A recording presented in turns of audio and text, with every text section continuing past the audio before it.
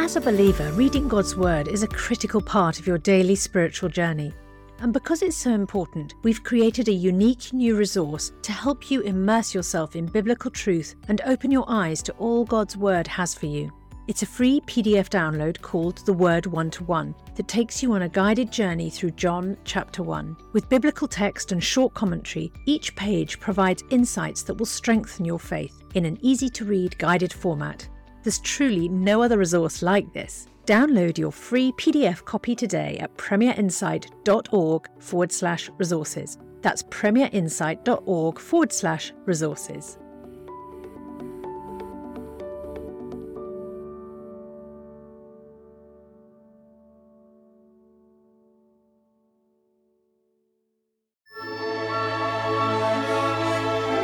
The C.S. Lewis Podcast with Alister McGrath.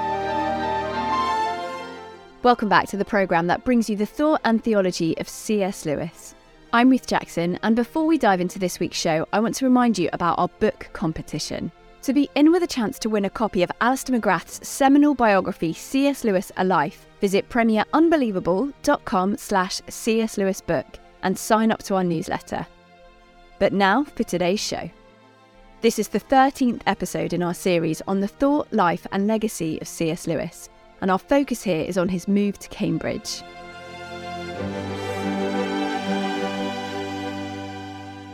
Alister, we're carrying on looking at this wonderful book of yours, C.S. Lewis, A Life, and we're getting towards the end of this book now and the end of Lewis's life. So what was C.S. Lewis's experience of Oxford like in the post-war, post-Narnia Chronicles, well, I suppose particularly Lion, the Witch and the Wardrobe years? What was it like for him towards the end of his time at Oxford? It was difficult for him. I think we need to understand that there were a lot of things going on which really, in effect, put Lewis under a lot of pressure and made him feel very, very low. Let me just mention some of them. One very obvious one, of course, is that after the Second World War, there was a boom in student numbers. And that was very good news for Oxford University, but it meant that Lewis found himself inundated with students he had to teach. And that meant actually he found himself exhausted by this new intake of students. Of course, at the same time, Mrs. Moore was beginning to develop dementia. Warney, his brother, was developing alcoholism and went on drinking binges, sometimes to Ireland, and Lewis was in effect in despair about this. And thirdly, I think this is, again, a very important point, Lewis's academic peers in Oxford felt he wasn't delivering what was expected of an academic. And in effect, Lewis was being passed over for senior appointments at Oxford, which he might otherwise expect to have had. So I think basically Lewis is beginning to realise he didn't fit all that well in Oxford. And the question was, what on earth could he do about it? So he did eventually end up being offered a job at Cambridge University, but that wasn't completely straightforward, was it? It was not straightforward. It was very, very interesting. Cambridge University, obviously, like Oxford, is very, very prestigious. And they decided they were going to establish a new professorship in English. And the question was, who would they appoint to this position? And on the board of electors for this chair, as an external representative, was none other than J.R.R. Tolkien. And Tolkien was absolutely clear that the job description fitted Lewis perfectly. And so they discussed a whole range of possible candidates, and in the end, Cambridge University decided the obvious person is Lewis. So they wrote to Lewis in the early 1950s saying, "We would very much like you to accept this new chair in English at Cambridge University. We think you will bring great distinction to this role. Please come." And Lewis wrote back a day later saying, "No, thank you." And I think Tolkien was really quite upset about this. He was upset about this for two reasons. Number one, Lewis had written back without discussing this with him. He had written back within a day. And in English culture at the time, that would have been seen as curt, as rude. It meant that you were not giving this serious consideration. You normally wait a week or so and then write back. And the other thing was just Tolkien felt that Lewis couldn't stay at Oxford because he burnt all his bridges. He had to move somewhere else, and Cambridge was obviously a place in which Lewis could start all over again without the kind of history which had made life so difficult for him in Oxford. So Cambridge naturally were very, very sorry that Lewis wouldn't take up this chair, so they went to number 2 on this list. This was Helen Gardner, a very able English scholar, and she clearly would have been a very good choice for this position. But then, to everybody's surprise, she said no. And there's a story there, because Helen Gardner said no because she was aware of who Cambridge wanted to be the new incumbent of this position, namely Lewis, and she agreed that Lewis would be the ideal occupant. So in effect, there were some ferocious conversations went on. First of all, Tolkien said to Lewis, "You've got to go to Cambridge." And Lewis didn't want to, because he said, "Look, I like Oxford, I want to stay in Oxford." And Tolkien confirmed with the Vice-Chancellor at Cambridge that Lewis would be able to stay living in Oxford, but go to Cambridge and live in a college during the week and then go back to Oxford the weekends and stay in Oxford during vacations. And gradually Lewis realised this will be a good job, and so eventually the Vice-Chancellor of Cambridge was able to persuade Lewis to say yes. And the Vice-Chancellor of Cambridge then was a fellow of Magdalen College, Cambridge, and said, "Look, my college will be very pleased to have you." So in effect, he went from Magdalen College, Oxford, to Magdalen College, Cambridge. The only difference is a final E at the end of the word. And actually, I would say that Cambridge did mark a new start for Lewis, and was a very happy final phase of his life. So let's hear a little bit more about that. What was Cambridge like for Lewis? Was it the fresh start that he needed? It was a fresh start for him. And in fact, when I was writing my biography, I was reading Lewis's letters of his time very, very closely. And they exude with excitement. They're kind of happy. Lewis is clearly in a place in which he can rediscover himself, where he doesn't have to worry about what anybody thinks about him, because all his enemies are in Oxford, not in Cambridge. Yes. And so I think, if I can put it very simply, Lewis reinvents himself in Cambridge. And he reinvents himself actually in a very important way. In Oxford, he tended to write apologetic works for people outside the church. In Cambridge, he says, "Look, I'm done trying to persuade people to become Christians. I now want to write to help those who are Christians grow in their faith." So it's still a kind of apologetics, but a different sort of apologetics, in that Lewis is now trying to help Christians deal with their doubts and grow, rather than engage a popular audience beyond the church. So it's a very significant period in Lewis's life, and again, I think it's just so significant that it was a happy time in that life. So what were some of those key texts that Lewis began to write in Cambridge? Well, I think some of them stand out. I would personally point to The Four Loves as being one of the most important works of this period, because although I think it obviously summarises key themes that you observe, for example, in Lewis's engagement with fellow Inklings, the importance of friendship. You talk about things you really like, you really enjoy, you kind of help each other right. That's really important. But actually, that book is a very sophisticated interpretation of friendship, and for a lot of people, it's a really valuable essay in how you make friends and keep them, and what friends do with each other.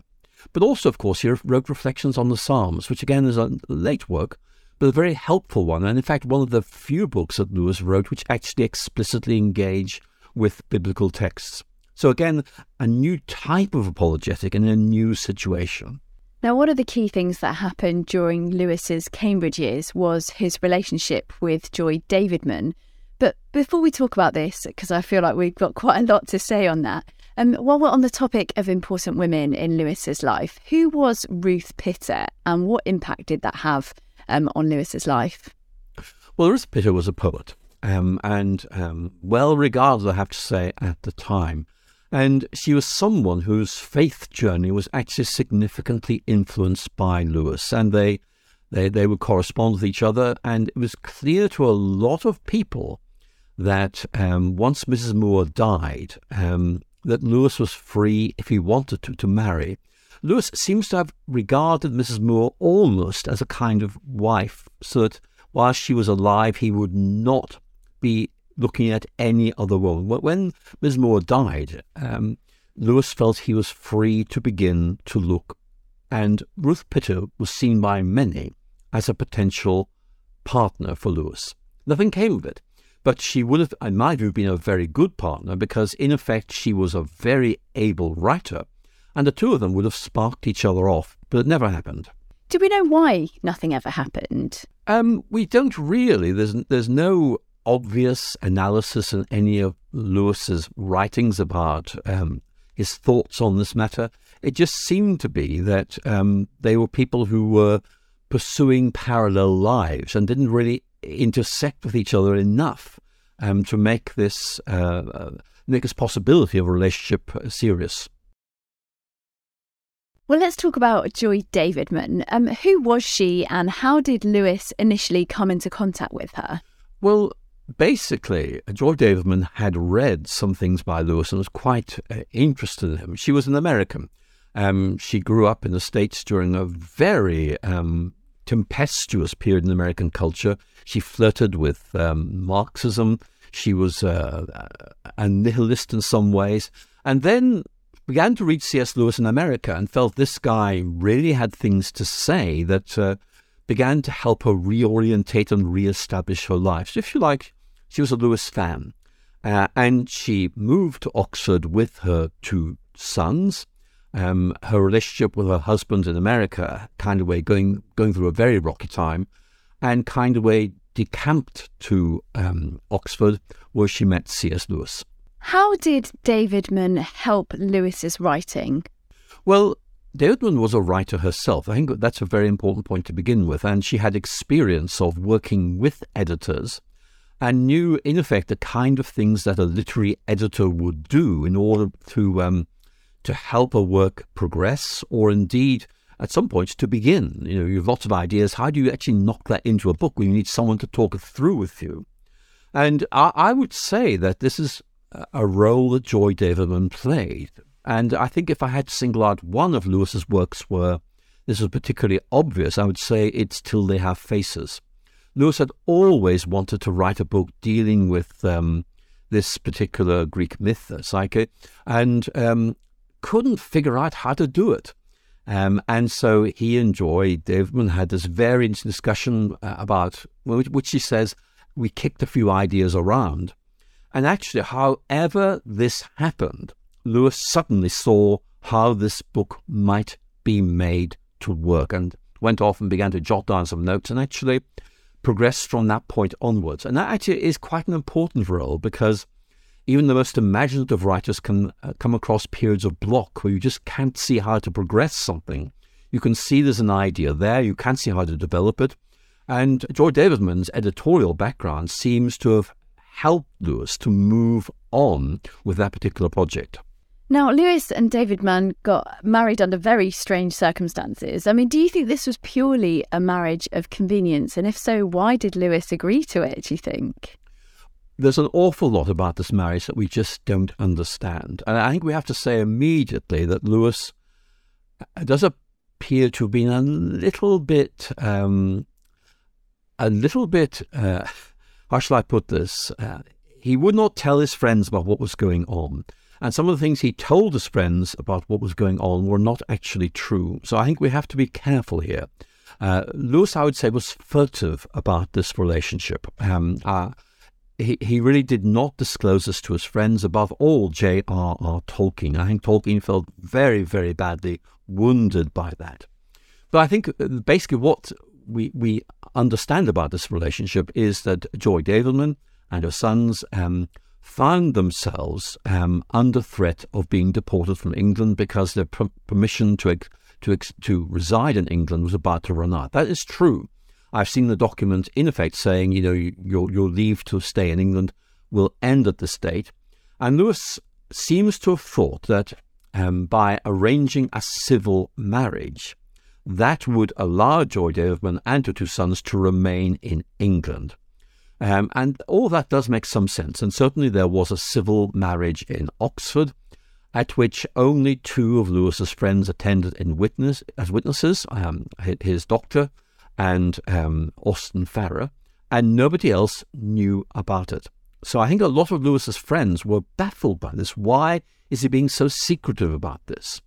And the explanation that he was in fact enabling George Davidman's stay in the UK is plausible, except it's not plausible enough. And I think that there's this whole question about whether Lewis's relationship with George Davidman was more than just that of an older writer wanting to help a younger writer. And we really don't want to go into that in any detail. But certainly it was very, very puzzling to his friends. When they found out, most of them were very hostile to it, feeling that in effect, George Davidman was in some way exploiting or manipulating Lewis. My own view is that Lewis was a grown-up person, ought to have been able to work out what was happening, but his friends were really quite uneasy about this relationship. So why did he keep it a secret from all of his friends? That's a question his friends asked. They could see no reason for Lewis to conceal this unless he was anxious about what they would have to say about it. And that may actually be part of the issue. That in effect, I think Lewis knew his friends would say, this is inappropriate, they're unwise, and in effect, what are you thinking of? We just don't know. What I would say, though, is although my own reflections on this kind of way suggest that George Davidman was in some way exploiting Lewis, I have to say that there's no doubt Lewis came to fall in love with her. I think we need to allow that to counterbalance any unease we could have about this relationship. Now, George Davidman wasn't the only female writer that Lewis was supporting financially, was he? Why was he doing that, supporting young women financially? Well, Lewis made money from his novels and felt that part of his obligation was to support others who were in effect in similar positions. And certainly, I need to say that Lewis was quite generous with people, and that this was just part of the way he was. He was also quite naive. He didn't understand the British tax laws. And so, for example, he would give a talk at the BBC, and they would say, we're going to pay you this amount. He said, no, don't give it to me. Give it to this person who deserves it more than I do. But of course, for income tax purposes, this was Lewis's income. He had to pay tax on it, even though he'd asked for it to be assigned to somebody else. And at that time in Britain, 95% of your income was paid as tax. So Lewis did find himself in financial problems, really, because he didn't quite understand the tax situation. But Lewis was generous, feeling that his own financial success through his writing was a means by which he could encourage others who he believed had talent in this direction. Now, George Davidman's cancer diagnosis seems to have completely transformed Lewis's attitude towards her and their relationship. What happened here, do you think? It's very hard to know, but there's a very interesting letter from Lewis to another of his women friends, Dorothy L. Sayers, in which he just says that realizing somebody is dying changes everything. And the point he's trying to make is that you, in effect, realize you may not have much time left with them. What we need to understand here is that Lewis naturally played the role of a carer. He had an alcoholic brother. While Mrs. Moore was alive, she died in 1950, basically he had to look after her. So he was quite used to looking after people who really were in some difficulty. And so it was quite natural for him to switch into the role of carer for George Davidman. So that seemed to have happened really quite naturally. And why was it important to Lewis that they had a Christian marriage at this time, even though they'd obviously already been legally married in a civil ceremony earlier? Well, Lewis was very clear that they'd had this civil marriage, which in effect was all that was needed for George Davidman to stay in England. And Lewis scholars disagree about this, but my hunch is that Lewis fell in love with George Davidman and actually felt now he really wanted to have a proper religious marriage service. So Lewis tried to work out how on earth he could do this, because this was not really legal in terms of the Church of England at the time, because if you have a civil marriage, then you are married. So there's no need for a religious ceremony to follow it. However, Lewis had taught many people during his time at Oxford, and one of them was a man called Peter Bide. And actually, I knew Peter Bide. He taught me theology at Oxford in the 1970s. So he and I had lots of wonderful talks about C.S. Lewis, I have to say. But Peter Bide was then working as a parish priest down in the south of England. And basically, Lewis asked Peter Bide if he would come and, in effect, lay hands on Joy Davidman, because he had the reputation as someone who was a very good pastor who actually had a healing ministry as well. And when Bide came to Oxford to do this, he was very happy to lay his hands on Joy Davidman. Lewis asked him if he would mind marrying them as well. And Peter Bide really was put in a very, very difficult position, but in the end agreed to do so. And I think in the end he felt this was the right thing to do, even though he was very uneasy about it. There was a difficulty as well because Joy Davidman was a divorcee as well. There were difficulties all over the place. And that's one of the reasons why I think this was a late decision which had not been fully thought through, except Lewis knew this was the right thing to do in terms of his own feelings towards Joy Davidman, and also the fact that her cancer was really now progressing quite significantly. Well, we're going to talk a little bit more about the rest of Joy and Lewis's relationship, and then tragically her death and the kind of impact that had on Lewis in a further episode.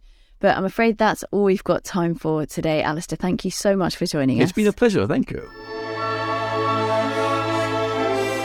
Thank you for listening to the C.S. Lewis podcast with me, Ruth Jackson, and Professor Alister McGrath. And don't forget, we're giving you the opportunity to get a free copy of Alister's seminal biography, C.S. Lewis, A Life. To be in with a chance to win, visit premierunbelievable.com/C.S. Lewis book and sign up to our newsletter. That's premierunbelievable.com/C.S. Lewis book. Thank you for listening, and see you next time, where we'll be hearing more from Alister on the thought, life and legacy of C.S. Lewis.